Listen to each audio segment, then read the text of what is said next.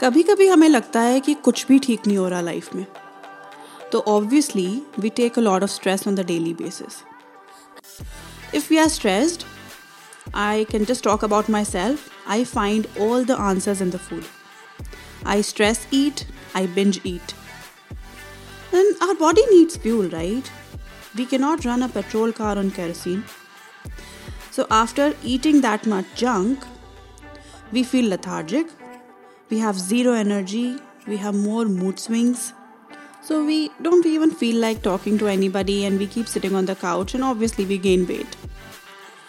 Then we start feeling bad about ourselves and also a little low. अब उसके बाद अगर फ़ोन खोल के और इंस्टाग्राम देख लिया तो दूसरों की लाइव्स देख के और फिट बॉडीज़ देख के अपने आप को और जज किया. तो फिर रात को जो टाइम से थोड़ी नींद आने वाली थी वो भी उड़ गई और रात को देर से सो के सुबह जल्दी तो हम वैसे ही नहीं उठ पाते. तो फिर सुबह देर से उठे और ऑफिस भागे तो सुबह वो अपने आप को वो जो थोड़ा सा पीसफुल मॉर्निंग देना चाहिए वो भी नहीं दिया और ऑफिस जाते जाते again we are thinking that oh my God nothing is going right in my life. Can you see the vicious circle here? This is a never ending cycle. ये साइकिल मेरी चली होगी कम से कम 10 साल. मैं बिल्कुल एग्जैजरेट करके नहीं बता रही हूँ, मतलब कम से कम 9 से 10 साल ये एग्जैक्ट रूटीन रहा, ये एग्जैक्ट मेंटल स्टेट रहा. फिर जब 2017 में बिल्कुल ही लाइफ का लोवेस्ट पॉइंट अभी तक का जो मैंने देखा है वो चल रहा था, उस टाइम पे पता नहीं क्या सूझा कि चलो एटलीस्ट जिम ज्वाइन कर लेते हैं. तब फिटनेस को लेके दूर दूर तक कोई क्रेज़ नहीं था, लेकिन सिर्फ ये था कि I was just looking for an escape, क्योंकि मैं दिल्ली से वापस उदयपुर मूव हुई थी और मेरा एक गारमेंट बिजनेस था जो कि काफ़ी टेंशन वाला स्मॉल बिजनेस जिसको होता है कि रोज़ के कुछ ना कुछ टेंशन चलते रहते हैं कि आज ये फैब्रिक ख़त्म हो गया तो कोई कारीगर ने छुट्टी ले ली, तो बहुत सारी चीज़ें एक साथ चलती रहती थी. एंड ऑब्वियसली पर्सनल लाइफ में तो बहुत ज़्यादा स्ट्रगल था. तो the gym was kind of an escape कि ठीक है 1 से 1.5 घंटा I will spend in the gym and exercise is always good, तो लेट्स सी क्या होता है. So once I started going to the gym, suddenly life started to change. और वो ये हुआ कि एटलीस्ट मेरा मूड थोड़ा सा ठीक रहने लगा. Because obviously it's science. Body releases endorphins if you exercise. They are chemicals produced by the body to relieve stress and pain. तो काफ़ी सारी चीज़ें जो मैं बहुत टेंशन लेके करती थी वो थोड़ा सा मैं ईजी रह के थोड़ा काम रह के करने लग गई और अब थोड़ी लाइफ अपने आप ना थोड़ी सी बेटर होना मुझे फील हुआ कि थोड़ा सा बेटर हो रही है.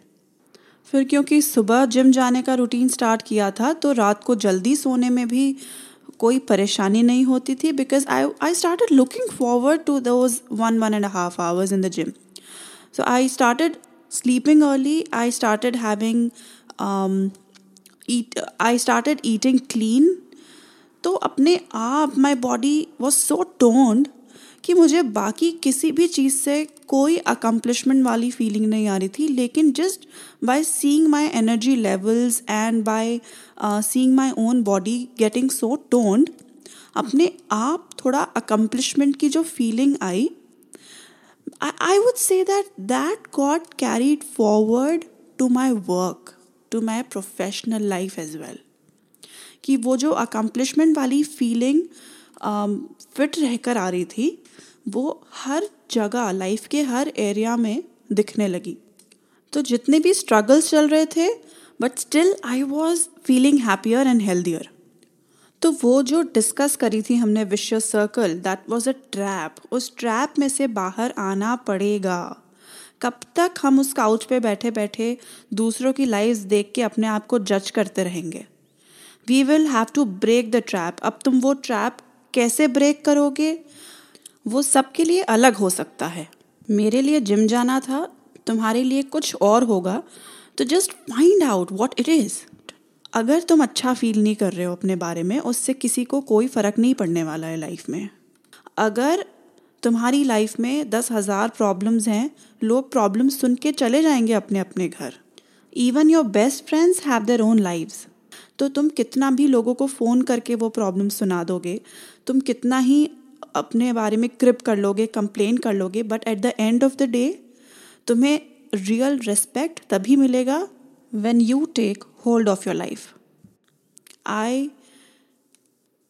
I do not like to sugarcoat words, but this is a very no filter episode, and that's what I would like to convey, that if you really want to take hold of your life, stop cribbing, complaining about it, stop blaming others. Whatever has happened. Just take hold of it, get up and get moving. Because तुम्हारी life में अगर तुम्हारी health ख़राब है, तुम्हारा mental state सही नहीं है, उससे किसी को कोई फ़र्क नहीं पड़ेगा। फ़र्क पड़ेगा तो सिर्फ तुमको, तुम्हारे काम को, तुम्हारी पर्सनल लाइफ को, तुम्हारे पेरेंट्स को। अगर तुम्हारे बच्चे हैं तो उनको। This is the reason exercise करना, हेल्दी ईटिंग करना बहुत ज़रूरी है, और ये हम बहुत ईजीली कर सकते हैं। और मैं क्यों इतना ज़्यादा इस पे एम्फेसाइज कर रही हूँ, because it's always difficult to make a mental change, it's still easier to make a physical change. So just get up and get moving and take hold of your life. And आज से better day क्या मिलेगा अपने आप के बारे में सोचने के लिए, because today is international self care day. तो just focus on yourself. Self-care is not a luxury. Self-care is not something to avoid. Self-care is a necessity.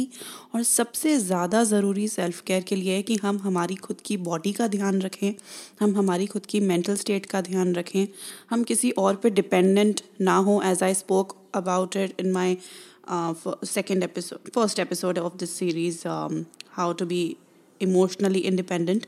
तो बहुत सारी चीज़ें हैं जो सेल्फ केयर में आती हैं, लेकिन एटलीस्ट ये जो बेसिक चीज़ है, हमारी फिज़िकल हेल्थ का ध्यान रखना, हम एटलीस्ट उससे स्टार्ट तो करें। Initially when I started with my health and life coach programme, मुझे लगा था मैं इंस्टाग्राम पेज तो है ही अपना, उस पर मैं बहुत बढ़िया मेरे फिट पिक्चर्स डालूंगी, साइड में कोट्स लिखूंगी कि बी हेल्दी, डर के आगे जीत है वाले कोट्स। लेकिन देन आई रियलाइज्ड कि जब मेरी लाइफ में बहुत प्रॉब्लम्स थी या जब मेरी हेल्थ बहुत ख़राब थी, तो क्या मुझे उन कोट्स ने कभी भी मोटिवेट करा कि मैं to get into my shoes and to start exercising? I don't remember any quote motivating me at all. तो I knew that that's not going to work. If I really want to convey what I want to say, if I really want to make changes in people's lives, कि वो मेरे बहुत सुंदर सुंदर photos से मैं Instagram भर भी दूंगी, उससे शायद मेरे फॉलोअर्स बहुत बढ़ जाएंगे, लेकिन उससे आई डोंट फील कि मैं किसी को पर्सनल लेवल पे अप्रोच कर पाऊंगी। This is also one of the reasons I am talking as if I am talking to each and everybody who is listening to this episode, कि initially बहुत difficult लगेगा।